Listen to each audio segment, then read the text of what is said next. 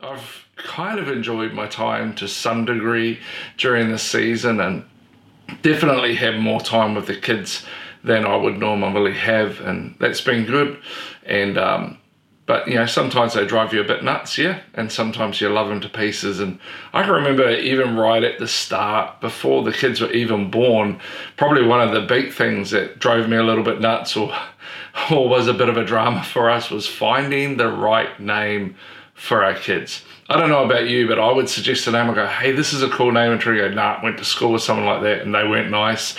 She'd suggest a name and I go, no, I don't like that name. I know a guy like that and he was a dick. There's just a whole lot of names that just got eliminated purely because that's my auntie's name, or that's someone I knew, or this is that person I worked with, or whatever. My parents were missionaries in Papua New Guinea for 6 years. And while they were in Papua New Guinea for 6 years, the tradition in Papua New Guinea was that the woman would give birth to the child, the man would be in the hut with her, and then he would leave the hut after the child was born, and the first thing that he saw is what he would name the child after. This was up in the highlands in Papua New Guinea. So if he walked out and he saw a dog sitting, that's literally what they'll call the name of the child, dog sitting. If he walked out there and somebody was bending over, probably literally called the kid's name Bum or something, because it's the first thing that he saw. It's crazy way to name a child. And I'm sure you guys did too with your children, have lots of names that you don't like because of experience with people with that name. And it really goes to prove that names are hugely important, that a name is really, really important. Like if someone that should remember your name can't remember your name, it's a bit of a, not too cool a thing for you. I mean, I can remember joining Trinity's extended family, and for the first 2 to 3 years, someone in her extended family called me Greg all the time, including birthday cards and Christmas cards to Greg and Trinity, even though my name was Craig and they were at the wedding and everything. But hey, it's cool. They just obviously have an issue. And then it is also when you get people confuse you for someone else, or they think that I'm Bryce, my brother, or they call you somebody else's name. I mean, I know it's a classic thing as a parent, isn't it, that you say every one of your child's name before you get to the right name of the one that you're trying to call. So names are really important and they matter. In fact, there's a whole legal profession and system of people trying to clear their names. People working as lawyers and all that sort of stuff, trying to help people clear their name. Names are so important that people want them to be cleared. Why? Because a name associates itself with stuff. We're very protective about our name because our name actually stands for something, and names actually mean something. I mean, I'll give you an example of how important names are. For example, I'm going to mention a couple of names to you, and instantly you're going to think particular things. For example, Adolf Hitler. As soon as you hear the name Adolf Hitler, you think immediately of just the atrocities of World War II, all the death camps, all the stuff that happened, just the horrendous things that happened to people, the Nazis and everything. It's just an incredibly awful time that's associated with the name Adolf Hitler. Another example would be Mother Teresa.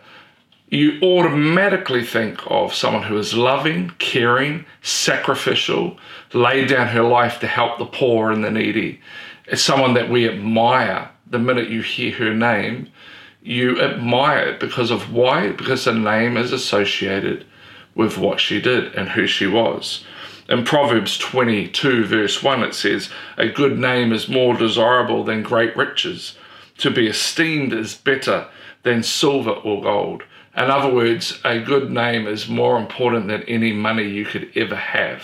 It's the most important thing that you could ever have. And this is why the third commandment is about not misusing God's name. The importance of not misusing his name is so important to God. In fact, it puts it this way in Exodus 20 verse 7 in the NLT. It says, you must not misuse the name of the Lord your God. The Lord will not let you go unpunished if you misuse his name. In other words, he's saying, my name is so important to me. Don't misuse it, because if you misuse it, there's going to be punishment associated with it. God's very protective of his name, just as much as you and I would be very protective of our names. But the reality is that we can misuse God's name at times. And it involves far more than just swearing because you hit your thumb with a hammer. Names have meaning and bring association of ideas and images. Names have power and names have prestige. For example, in brand names, if you hear the name Gucci, automatically you think of classy, expensive, high-class stuff. Armani, the same thing. Nike, the same sort of scenario. You think of shoes, running gear, automatic, high quality, same thing. You just think of it straight away. When you think about KFC right now, you get really hungry because we can't have any. So all names have associations with them, and brand names represent something particular about that brand. The fact that authority and status is in a name and is behind a lot of the advertising that we see. And in the Bible, names were a serious event because the name represented the person. For example, Esau means hairy, and we know that Esau was incredibly hairy because Jacob put on goat's skin and got away with pretending to be Esau by wearing a whole lot of goat skin covered in hair. So Esau was pretty darn hairy. Jacob means supplanter, or he who grasps the heel. And we know that that's what Jacob did. He supplanted, he manipulated, he deceived, he did all that until he had an encounter with God. And then his name was changed to Israel because your name represents who you are. Samuel, his name means God heard me. Incredible thing is that God had been silent for years and years and years. God had not spoken to any prophets or priests until Samuel came along, and then God spoke continuously to Samuel, and every word that Samuel said, the Bible says, never fell to the ground. In other words, he said everything that God told him, and he saw all those things come to pass. But Samuel's name means God heard me. Why? Because his mum had prayed for Samuel. Jesus means the Lord saves. The name of Jesus means the Lord saves. I can't think of a better name for Jesus than that. It says it all. The Lord saves. The Lord saves. It means something. It's not just a name to identify someone. It's more to it than that. And in those days, it was more than just identifying a person. It communicated something about the person and what they stood for. To use a name was to say that that person was.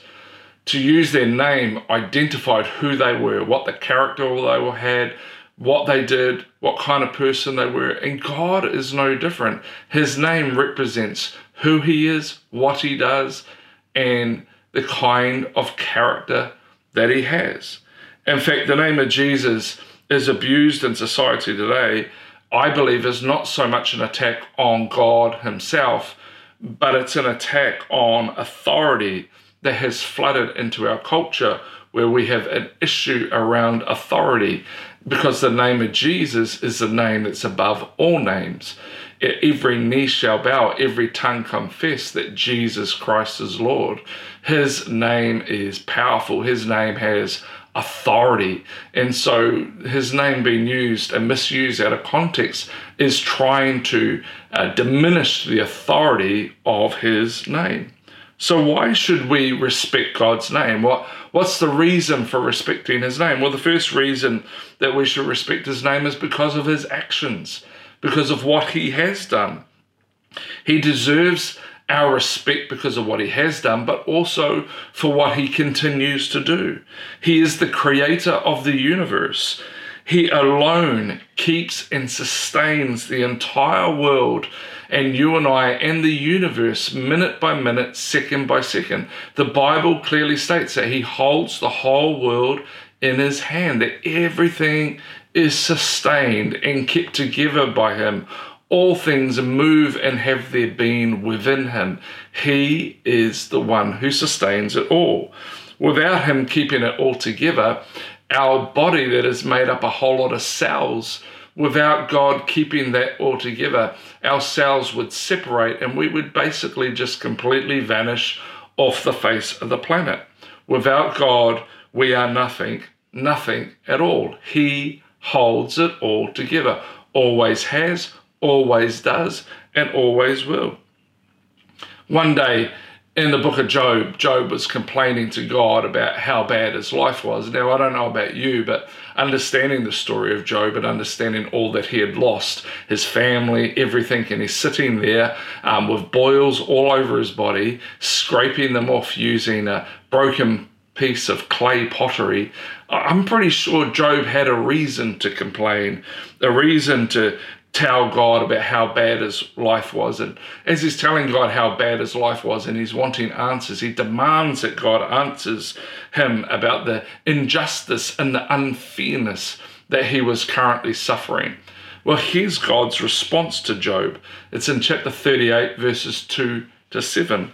He says this to Job in response to, why is all this horrible stuff happening to me? He says, who is this that questions my wisdom with such arrogant words?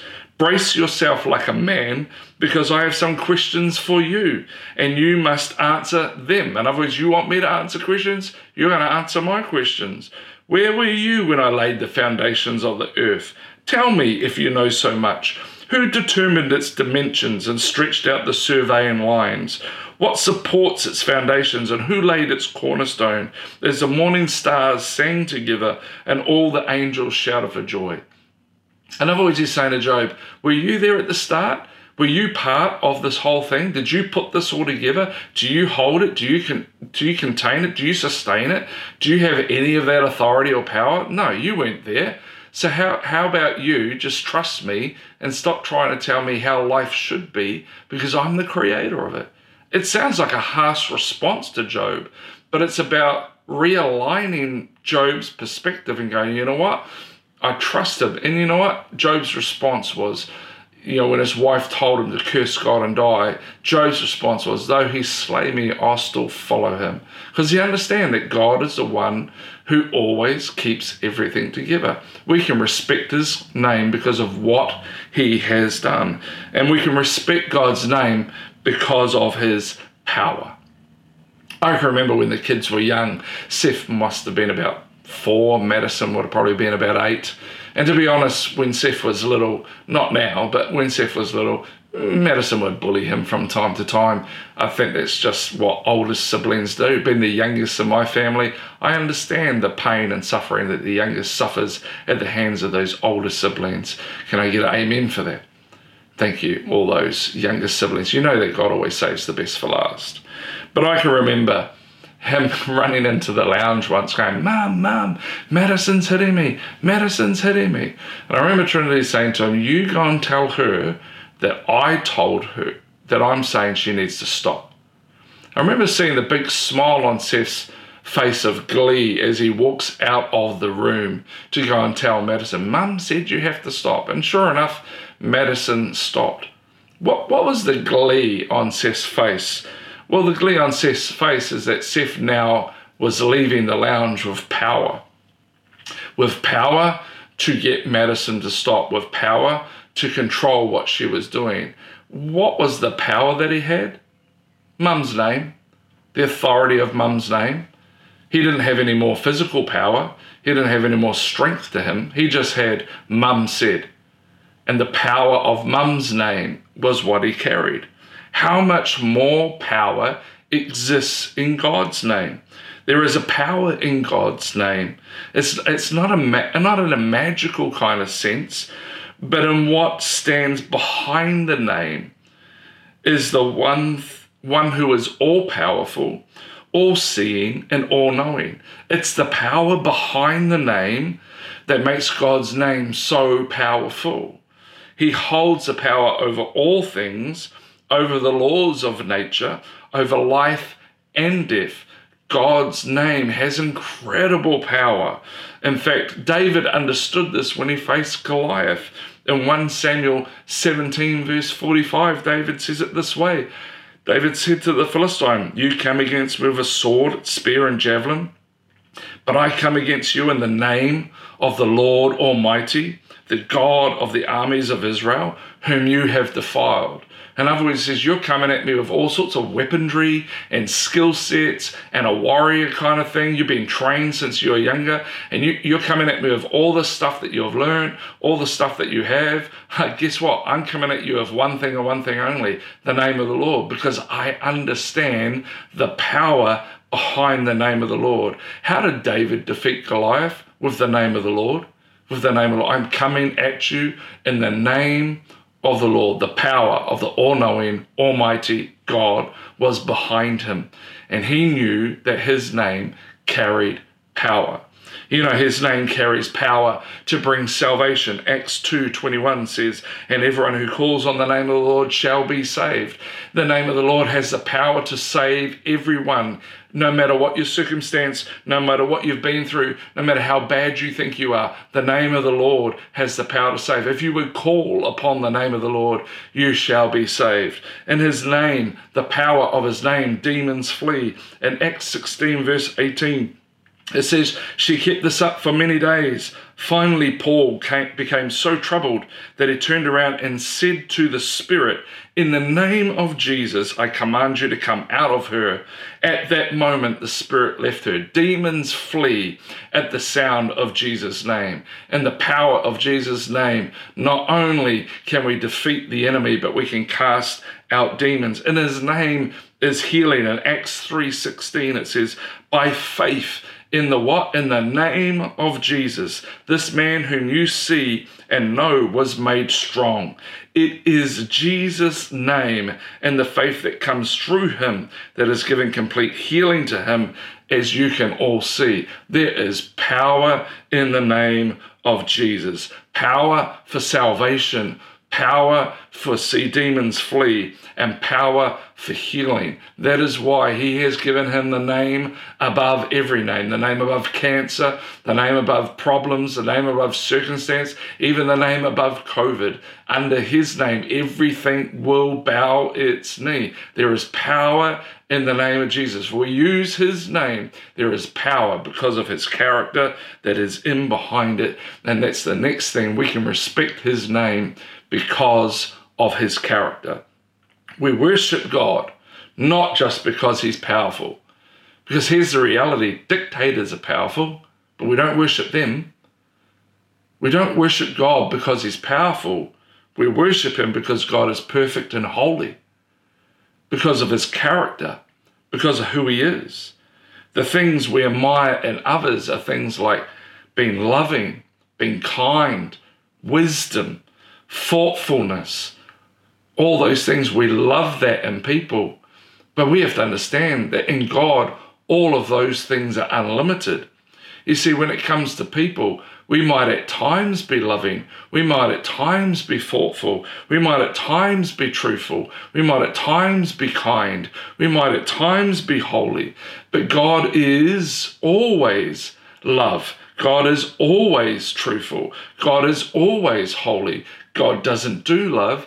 God is love. You see, what we admire in people that they do on occasions, God has pouring out of his world because that's who he is. He's healer. He's deliverer. He's the Lord who saves. That's who he is. That's his character. God is free from sin and full of everything that is good and right. So we can honor and respect his name because he is the all-powerful one. He is the one who holds the world together. He's the God who has been faithful in the past and will be faithful in the future and is faithful in the present. You can trust him. You can trust his name because of his character.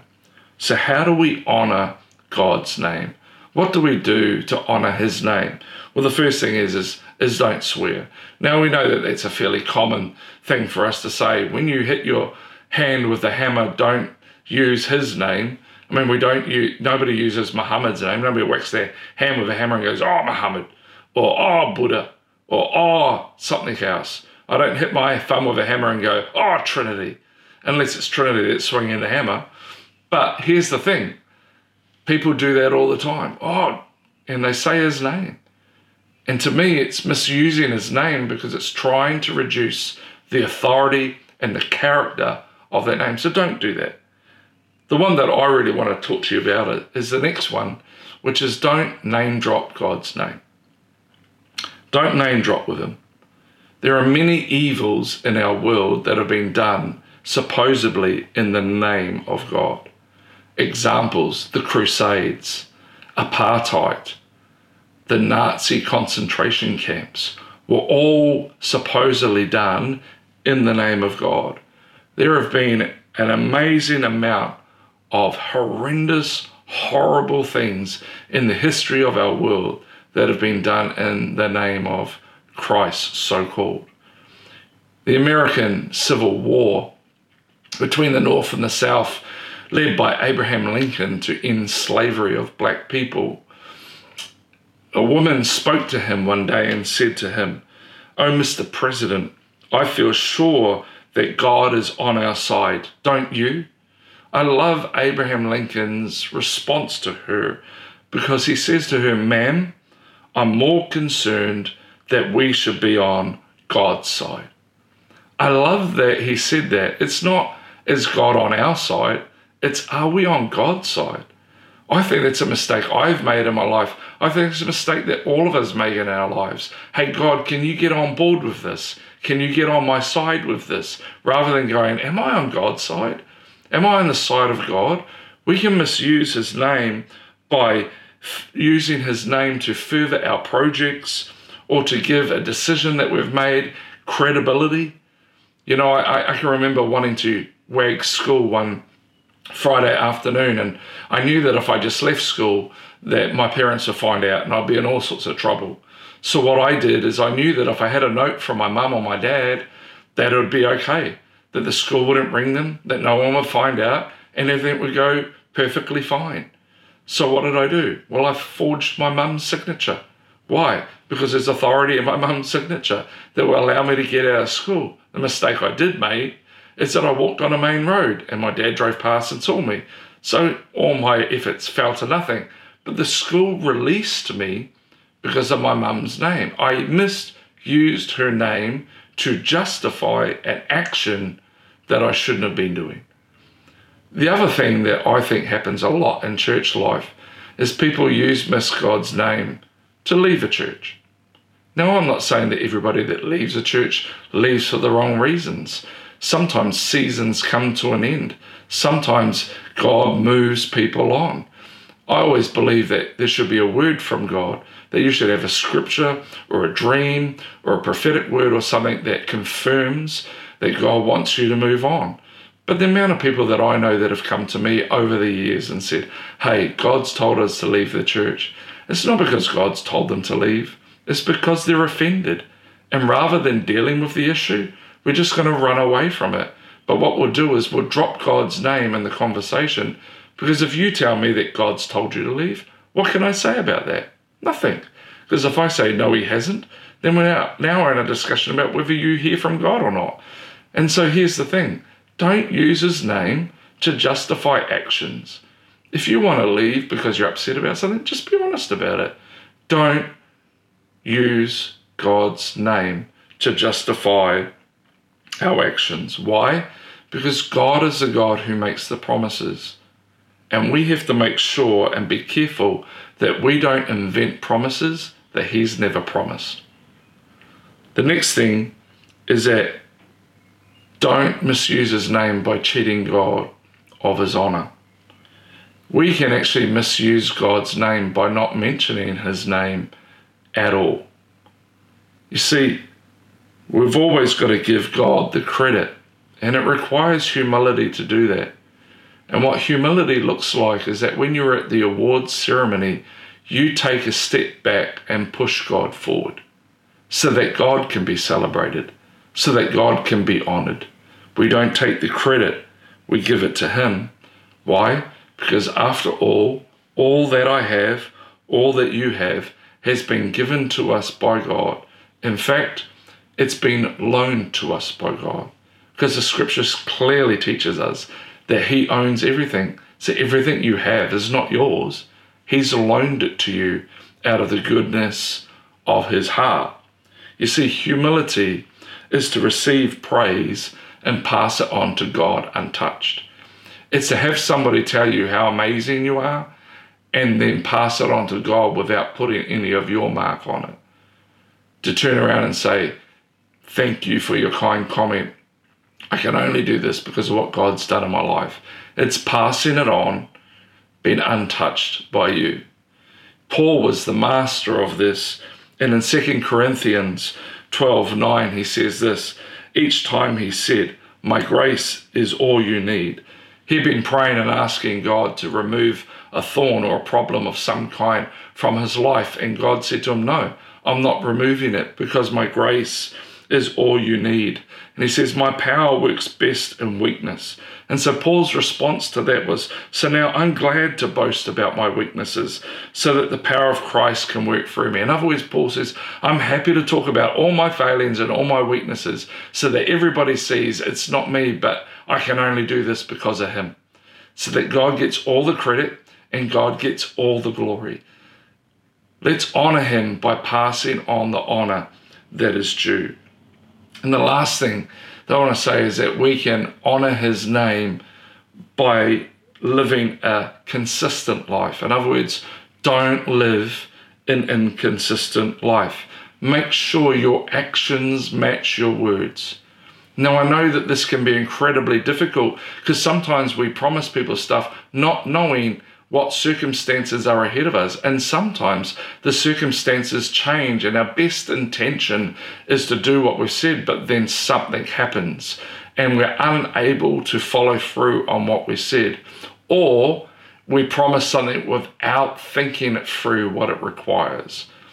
The problem is, and the reason why I say this, is because there are so many people out there that have had encounters with religious people that have promised them something and then failed to deliver, failed to follow through on what they've promised.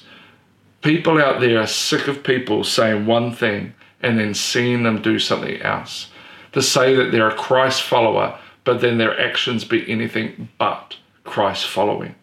You see, the early church became known as Christians because outsiders saw how central Christ was to what these people said and did. In other words, people outside of the church, the non-Christians, the world, identified them as Christians because what they said and what they did were exactly what Christ said and did. Their actions matched not only their words, but matched the words of Christ.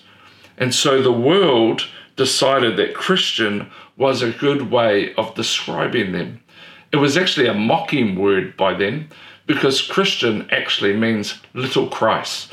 In other words, they're saying, oh, look at all the little Christs running around. The thing is that might have been a mocking word to them, but for Christians, that should be something that a name that we wear, because what it's meaning is that we are doing and saying what Christ would do and say. It says that we are a reflection of who he is. It's saying that we are little Christ. That's why I struggle so often with people going around telling people that they're Christians when their life is anything but Christian. You know, Craig Rochelle puts it this way, that there's a whole lot of Christian atheists out there. What is a Christian atheist? It's someone who believes in God but lives like he doesn't exist. Christians are people that are little Christ. In other words, their life and their words and everything they do matches and mirrors Christ. And I know we're all on a journey and none of us are perfect, but friend, if we want to honor his name, we got to try and do this as much as we possibly can. Followers in the early church bore his name, and you know what? We still do today. In Titus 1:16, it says, such people claim they know God, but they deny him by the way they live. You know, what he's saying here is that you can say that you're a follower of Christ, but if the way you live isn't following Christ, then you're actually denying him. I want to encourage you. I know, I've made mistakes. I make mistakes all the time. where sometimes my actions don't match my words. Sometimes it's because I have really, really good intentions, but I haven't thought it through properly, or circumstances might change. But then other times I know that I'm not living to the standard of what I should be. I want to encourage you. Let's honor his name by not living an inconsistent life, but a consistent life. We need to ask ourselves, is there a gap between my beliefs and my actions? Is there a gap between what I believe and how I live? And if so, why don't you take time out this week to talk to the Holy Spirit about it and say, hey, look, where are these gaps in my world? And can you help me fill those gaps? Because I want to be known as a Christian, a little Christ. And here's the cool thing that happens when we begin to honor his name, then he starts to honor us back.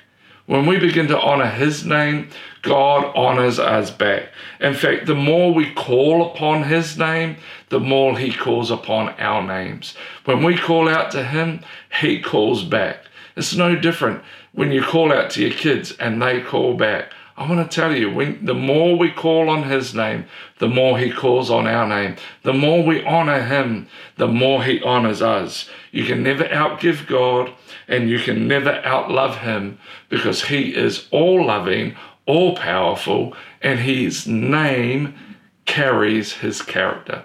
I want to encourage you that as you go about this time, as you go about the rest of your life, that you understand that, man, there is something about the name of Jesus. The name of Jesus brings salvation. The name of Jesus casts out demons. The name of Jesus brings healing. The name of Jesus restores. The name of Jesus transforms. The name of Jesus does everything. It is a powerful thing in the name of Jesus. Why? Because of what he has done, because what he is doing and what he is going to do, because of his character. The name of Jesus holds weight.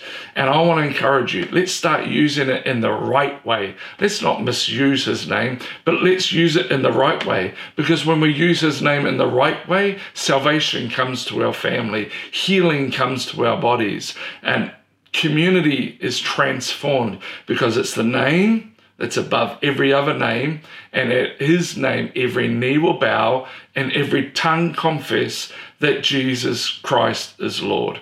In the season that we're currently in, the name of the Lord is our strong tower. The righteous run into it and they are saved.